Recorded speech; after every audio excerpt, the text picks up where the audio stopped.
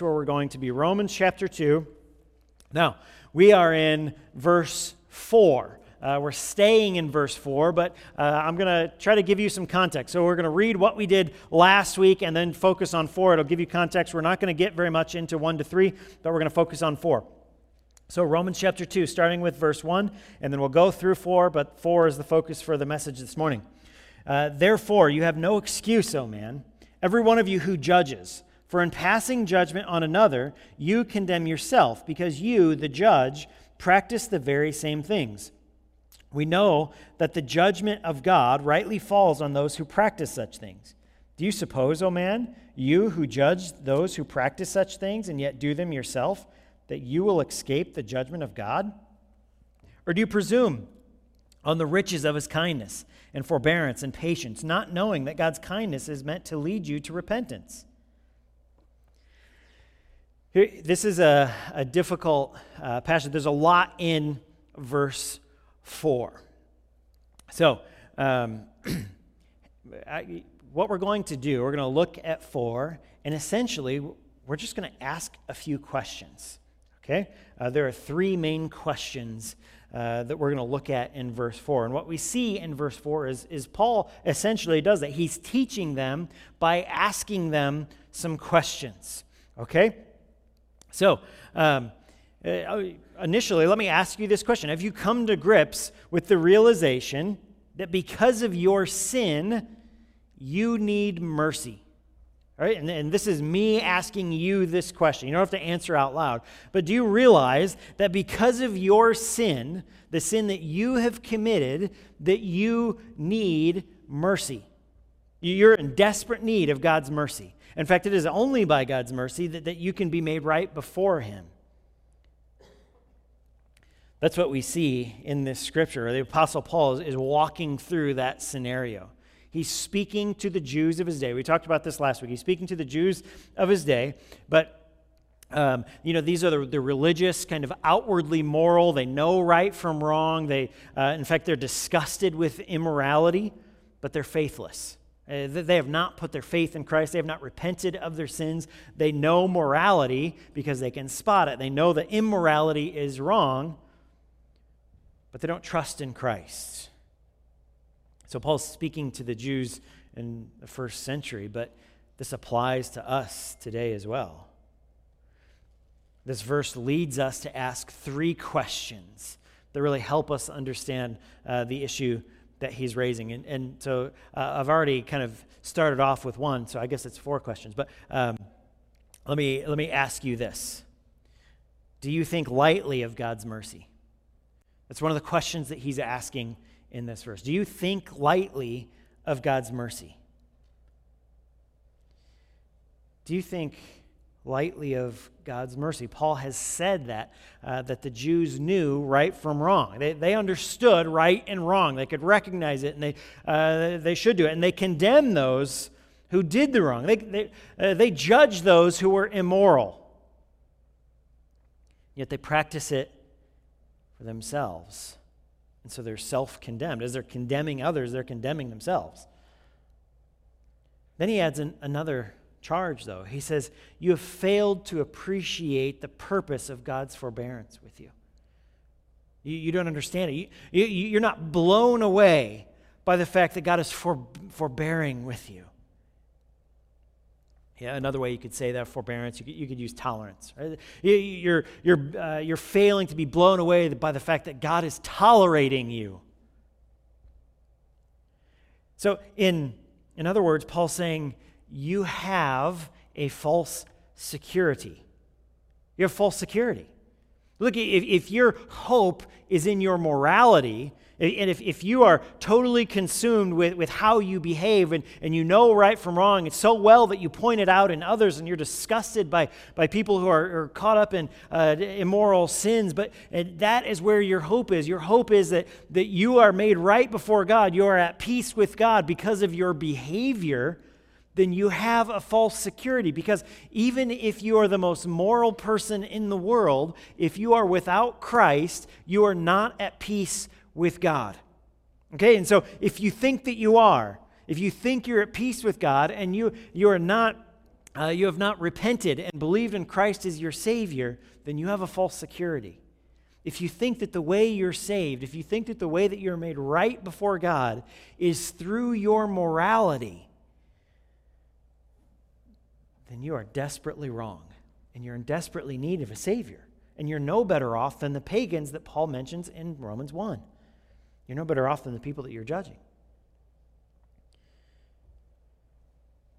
He's saying you believe that because God has been kind to you and has been patient with your sin, that he's pleased with you and that you're at peace with him. Just because God is patient with you does not mean that he is pleased with you. What he's actually doing is giving you the opportunity to come to peace with him through Jesus Christ, because you are not at peace with him. If you are without Christ, you are not at peace with God. And God is showing kindness as a way to lead you to repentance. God's kindness and patience and forbearance are meant to lead you to repent, not to show you that he is pleased with you. So, he's telling, remember, it's important that we remember who he's talking to, okay? He's talking to the people who are moral, they know right from wrong, but they're without Christ. Understand that part is key. They're without Christ. And so these people have this false security because they think they're doing the good thing, and they think that they're going to be saved because they're moral, and God is showing kindness and he's being patient with them, and they say, well, God is kind to me, God is good, God is wonderful, God is patient, therefore he's happy with me. Therefore I should keep doing what I've been doing. Therefore I'm on the right track. And Paul says, no, you've got it wrong. Your morality isn't the key. You are lost, but you think you're saved. God is kind, and God is patient, and God is tolerating you so that you will repent, to lead you to repentance. Paul's saying to the Jew who has false security here, when the Jew says, well, I have the law. I have the law. I can rely on the law. Paul says, yeah, but you're not doing it. You can't obey it. And then the Jew will say, well, at least I'm not like the immoral pagan. I'm not terrible like him. I'm not doing all sorts of horrible things. And Paul says, I know, but you're still a sinner and you still need grace. And the Jew will say, well, in spite of my sin, God is merciful. Of course I'm sinful. No one's perfect. Of course I've done wrong.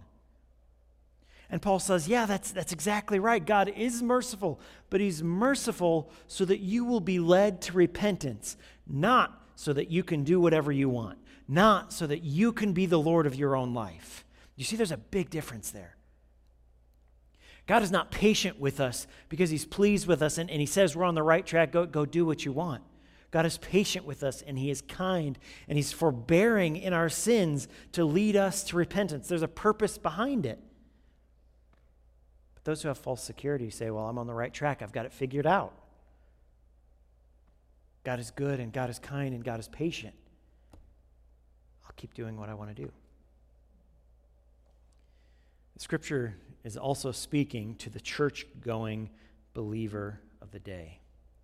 He's talking about a false security that church-going people can often experience. Okay? They know the Bible. They know right from wrong. They know what the Bible says about the mercies of God, and they've taken false comfort without having ever come to grips with their own sin.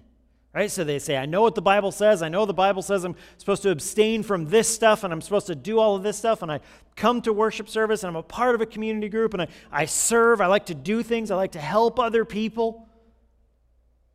But what do I need to repent from?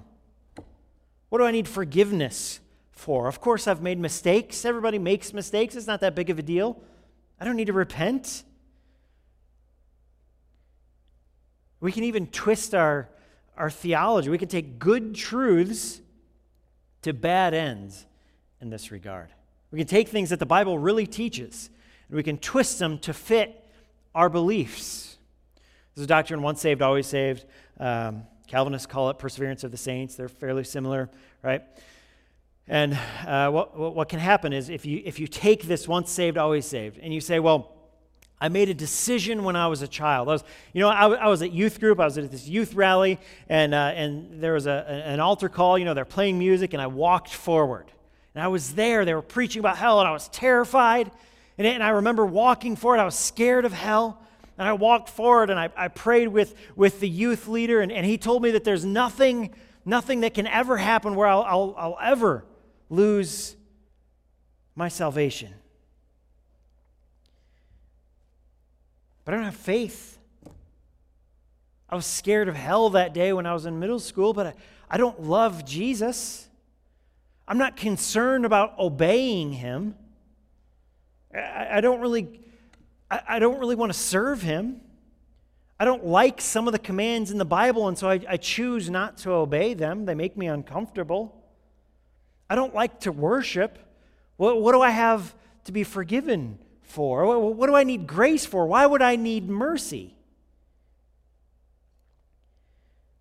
I'm not concerned with righteousness or holiness. I choose to go my own way and do my own thing. I know that God is patient and God is kind, but I also know that I'm in. That youth pastor when I was a kid told me. He told me I'm in. I walked the aisle. I was there. I remember it. I made it through the gate. What that is that is a twisting of a biblical truth to fit how we want to live. Sure, once you're saved, don't get me wrong, once you're saved, once you have a genuine faith in Jesus Christ, you confess with your lips and believe in your heart that Jesus is Lord, right? You will never, ever lose your salvation, right? That's a promise we have from Scripture several times. God will never, ever condemn you once you have been saved. But what I just described, walking an aisle without ever really having a faith, and then not living in a biblical manner, that's a twisting of once saved, always saved. Essentially what it's saying is I can live how I want in sin because I know I have this false security that I walked an aisle. It's twisting that true doctrine. Paul says that they're recklessly misunderstanding the kindness of God. It's a dangerous game you're playing. It's dangerous because it's in the end, you're condemned. If you don't repent, you're condemned. The problem is that people like this, when they hear the call to repent, they're thinking of everyone else who needs to.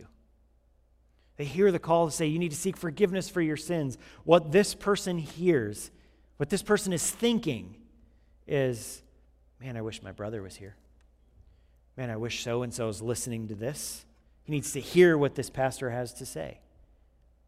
Because they think that they're saved. They think that they're moral. They don't. They in fact, they reject the entire concept that they need mercy. Paul says you're presuming on God's kindness. You're assuming that you're at peace with him when you're not. That's a danger to anyone who's religious. Anyone who's a part of a worshiping community. They can be tricked into a false sense of security. Thinking lightly of God's mercy does not require that we openly reject it. It doesn't, right? All we have to do to think lightly of God's mercy is not repent or not live a life of repentance. That's thinking lightly of God's mercy. I just want to emphasize that repentance is not just a one-time thing that's sort of struck right at the beginning of the Christian life. It's not something you have to do in order to become a Christian. I mean, you do have to do it to become a Christian, but it's not as though you do it this one time when you come to faith and then that's it. You never have to do it again. Everything's automatically forgiven. You can do what you want, live how you want. Forget about righteousness and holiness and obedience. You can do what you want. You can be the Lord of your own life. Right? That's not how it works. Look, I'm sure you remember Martin Luther's 95 Theses. I'm sure you have them all memorized. But one of the very first of Luther's 95 Theses, which kicked off the Protestant Reformation in 1517, by the way, right, is one of the first things that he did in the 95 Theses is that he contrasted the doctrine of penance to the biblical doctrine of ongoing, lifelong repentance. There's a huge difference between the Catholic Church's idea of penance and really the biblical doctrine of repentance. Huge difference, right? And Luther pointed that out, and it got him in a lot of trouble in his day. All you have to do to despise the mercy of God and think lightly of his kindness and forbearance and patience is to not live a life of repentance, not acknowledge your sin, not be repulsed by the idea that you are a sin, not be disgusted by sin in your life. Any response to God's mercy without a life of repentance means really to despise and reject God's grace. Do you think lightly of God's mercy? By the way, if you're in one of the community groups that does the sermon-based studies, you can expect these questions in your group, and you can expect to discuss them this week, so prepare yourself. Do you think lightly of God's mercy? And I know that probably no one in here openly rejects God's mercy, but do you take it lightly? Do you repent? Do you acknowledge that you're a sinner and you depend on God's mercy? That some of the decisions that you've made and some of the things that you've done in your life warrant the wrath of God. Do you acknowledge that? Does it break your heart? Next, Paul asks us another question. Do you understand who God is? Do you understand who he is? Notice he mentions here the riches of his kindness and tolerance and patience. Do you presume on the riches of his kindness and forbearance and patience, it says. He's showing us some, but not all of, but some of the characteristics of God. He's asking us to reflect upon really who God is. Think about God. Think of who he is. Think about his attributes. Think about what the scriptures say about him. Who he is, really essentially. How he is, how he acts towards us, how he treats us. And what does that say about God? He's asking, for instance, that the Jewish people of his own time to go back and reflect on the mercies which God heaped upon the Jewish people. And he's asking those of us who are in the church who have been blessed from our childhood, he's asking us, do we think lightly of God's kindness, God's tolerance, God's patience? Do we take that for granted? What he's doing just in this verse. Do you presume on the riches of his kindness, forbearance, and patience? He's really telling us a lot about the character of God. You say, I don't know how many times I've said it, but when you read the Scripture, what you always need to remember is that the Bible is about God. It is not about you. When I read a passage, what I need to know is that the Bible is not about me. It was not a story written about me. Right? So one of the things that we can do, right, when you pick up the passage, and what I would discourage you from doing is opening up the Bible and reading a verse and saying, well, how does this help me, deal with this problem? Or how is this going to make my marriage better? Or how is this going to help me with my finances? Or how is this going to do this for me? The first question you really should ask when you read any passage, any verse of the Scripture is say, what is this saying about God? What is this saying about God, and how is this pointing to Christ? Right? Those are two questions just right off the bat you should ask as you read the Scriptures. Do that before you say, how is this going to help me, whatever, fill in the blank. Now, don't get me wrong. We can find ways to be helped from the Scriptures. But the Scripture was not written about me. The Scripture was not written about you. The Scripture is written about God. Right? And so we can apply the Scriptures to our life, most certainly. But we ask, what's it saying about God?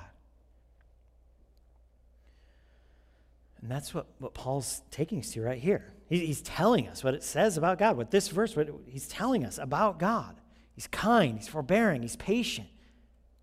He's explaining that.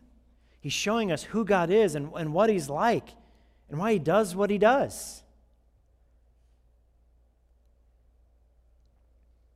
And let me just say this too. There are a lot of Christians today, too many actually, even Christian leaders who want to remake God into their own image, right? They want to make him like they want him to be rather than like he has revealed himself to be through his word. Okay, it's a common problem. It really is. In fact, this is what heretics from the very beginning have done.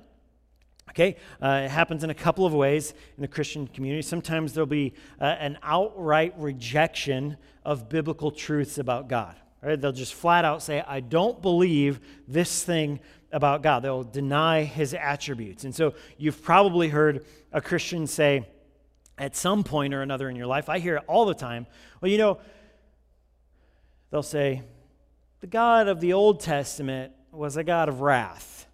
The God of the New Testament is a God of love.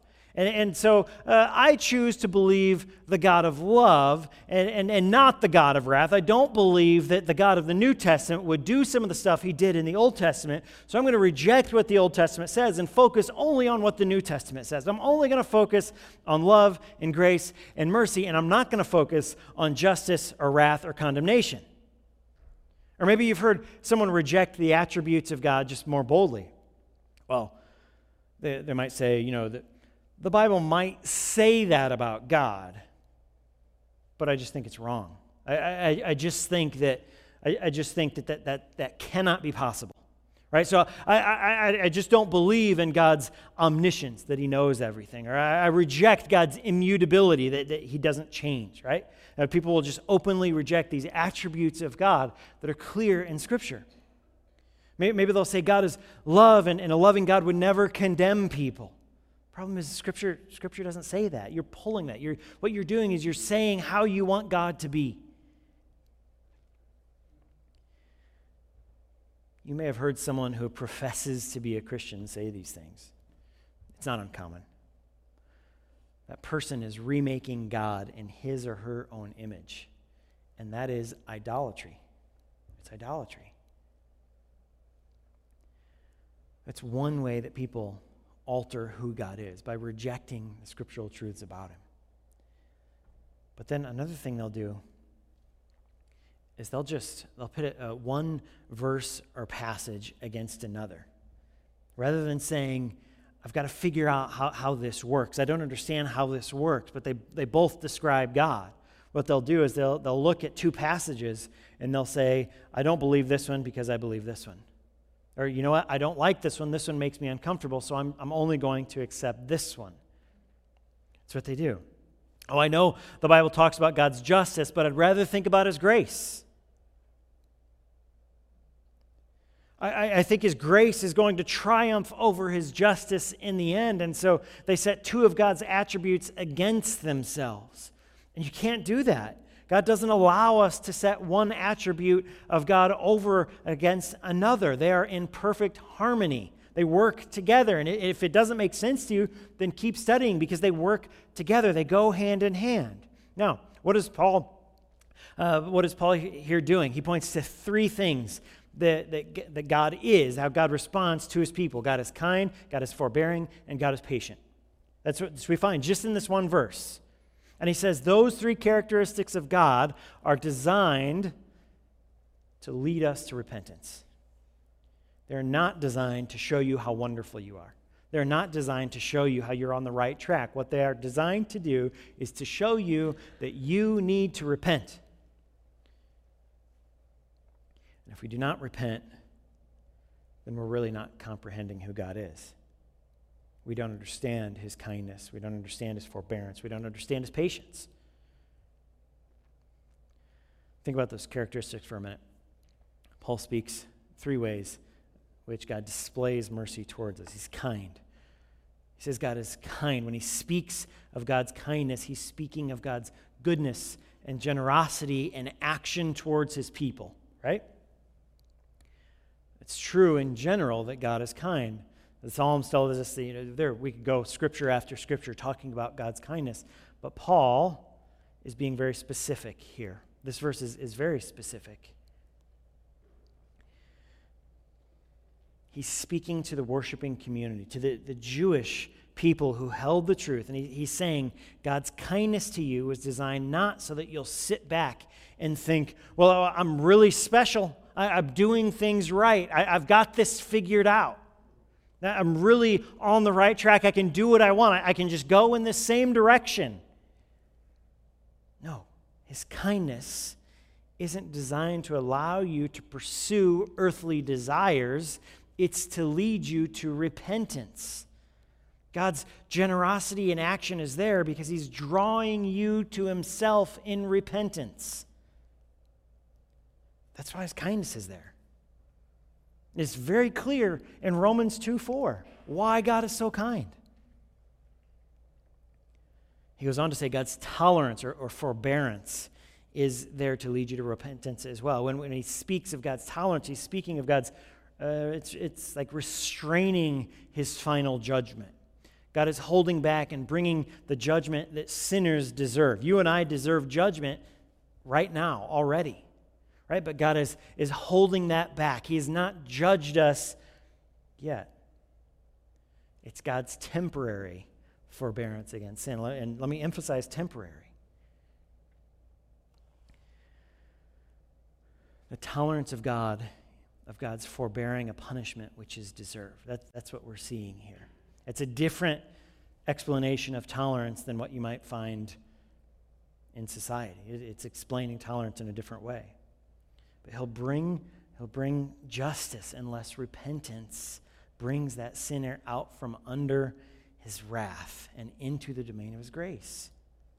That's what repentance is. So godly tolerance is not based on everybody being right and everybody being good and making no distinctions between right and wrong and good and evil. Godly tolerance doesn't destroy the categories of good and evil.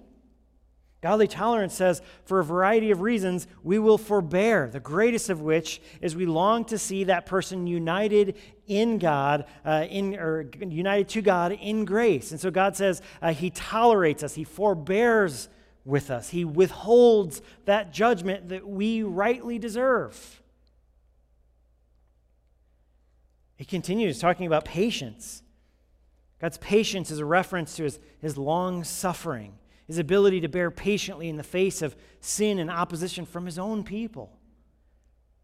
There are several times where Jesus would have been completely justified in rebuking his disciples, but he decides not to. He decides to be patient. Now, don't get me wrong. You read the Gospels, Matthew, Mark, Luke, and John, and you see Jesus rebuke his disciples. But if he rebuked them every time that they deserved it, that's all it would be. Every single time that the disciple does something stupid, it's, Peter, knock that off. John, stop it. James, you're wrong. Right? Just constantly. That's what Jesus would be doing. It'd be difficult to read the Gospels if that's all that we saw. But Jesus forbore. He was patient with his disciples, and Paul says God is forbearing too.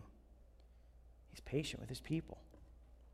And the purpose of that patience, there is a purpose, and that purpose is to lead us to repentance.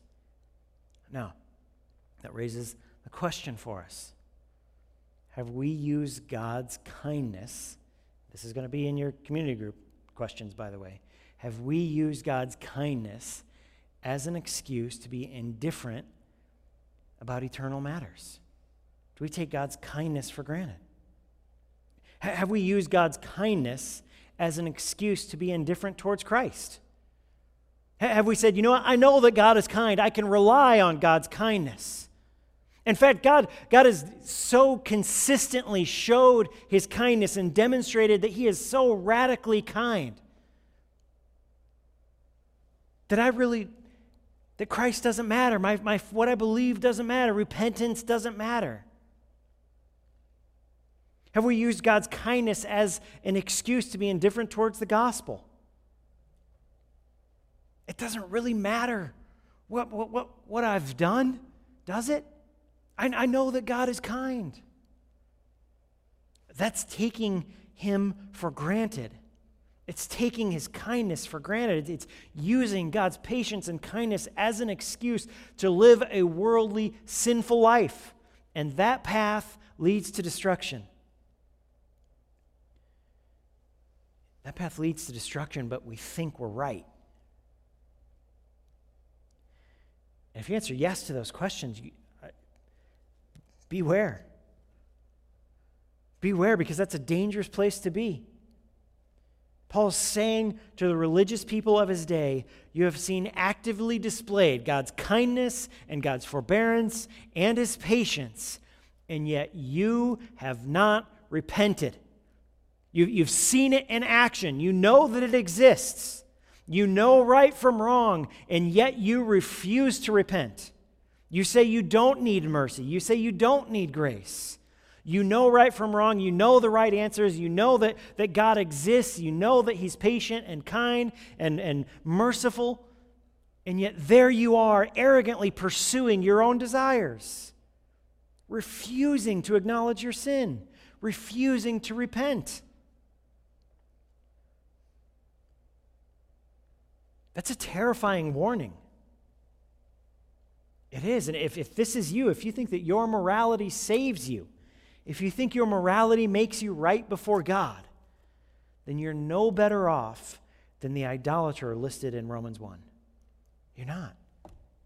Maybe the only difference is you think that you're right. You think that God is supporting you, when the Scripture tells us that his kindness is to lead us to repentance. Then he asks the third question. You see it at the very end of verse 4. The question is, do you know why God is so patient? Paul's reflecting on the purpose of God's mercies, and purpose is to produce repentance. God's mercy and patience has a purpose. We don't always appreciate that purpose. And when we don't, we're despising God's mercy. We're thinking lightly of his kindness, not knowing, he says at the end of verse 4, not knowing that the kindness of God leads you to repent. The people that he's writing to are totally ignorant of his kindness. They don't understand it. They don't understand why God is so kind. They saw God forbearing in their sin. They assumed that they were at peace with God. They were assuming that they were under the favor of God. They were despising his mercy. There are a couple of ways you can despise his mercy. You can, on the one hand, think that you don't need it, right? And that can be done more or less boldly, right? Some person might say, you know what? I'm not that bad overall. I make mistakes. Yes, I've sinned. Yes, nobody's perfect. Everyone makes mistakes, but I'm a pretty good person. I actually do pretty well. I don't need to be forgiven because you know what? I deal with things on my own. I don't need forgiveness. There aren't a lot of people who are that deluded, but there are a few, and they think they never sin. They don't need to be forgiven, right? More often, it sounds like this. More often, it's someone saying, you know what? I've received God's favor. I have God's blessing. I have it. God is pleased with me. I don't need to hear this again. I don't need to hear the gospel again. Well, why am I hearing this? Why are you telling me about repentance? I have God's blessing. I don't need to repent. That doesn't make sense that you would tell me that. That's the more common response. There are those who don't think they need the mercy of God, and then there are those who take it for granted. And let me tell you something. The only appropriate response to the gospel is repentance. If you hear the gospel preached, or you read the words of the gospel in God's word, and you say, I don't need to hear that again. I don't need to hear the gospel. Then what you are doing is you are taking God's kindness and patience and forbearance for granted. You are despising his mercy. The only appropriate response to the gospel is repentance. I think it was Matt Chandler, said that there are only two responses to the gospel. Either your heart is softened or your heart is hardened. Right? And I totally believe that. When the gospel is preached, when the gospel is read, whenever you hear the gospel, read the gospel, see the gospel, I guess you can't really see the gospel, but when you read it or hear it, right, the only appropriate response is repentance. And if you say, why am I hearing this again? I don't need to hear this. I know it already. I've heard it 1,000,000 times. Then what's happening is your heart is hardening and you're despising the mercy of God. And that is a dangerous place to be. That's a red flag, and it's an indicator that you are the person that Paul is talking about in Romans 2. You are the one who knows right and knows wrong. You are the one that says that person is immoral and that person does wrong, but you don't have Christ. So you judge yourself, and you're no better off than the idolaters mentioned in Romans 1.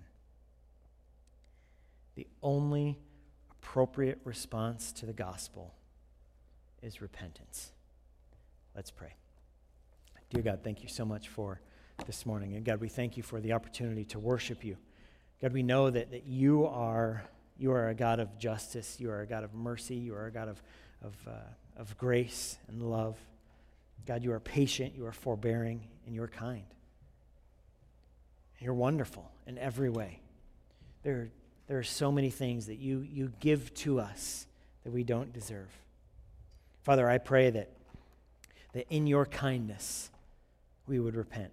As we see your patience, we would repent. We would seek forgiveness. We would be broken over the sin in our own life. We would recognize your holiness and our sinfulness, how wicked our sin is, and we would be disgusted by the filth that is in our own life. God, we pray that as we see how wonderful you are and how well you treat us, that we would be broken and hate the fact that we reject you so often. God, I pray that if there is someone in here who doesn't know you, whether they've openly rejected you or whether they think that they've been saved, whether maybe it's the person that you're describing here in Romans 2, I pray that you would lead that person to repentance. I pray that you would reveal their sins to them and break them over the sins in their life so that they confess and repent and believe in the Lord Jesus Christ and be saved. Father, we love you, we praise you, and we worship you. We pray these things in the name of your Son and our Savior, Jesus Christ.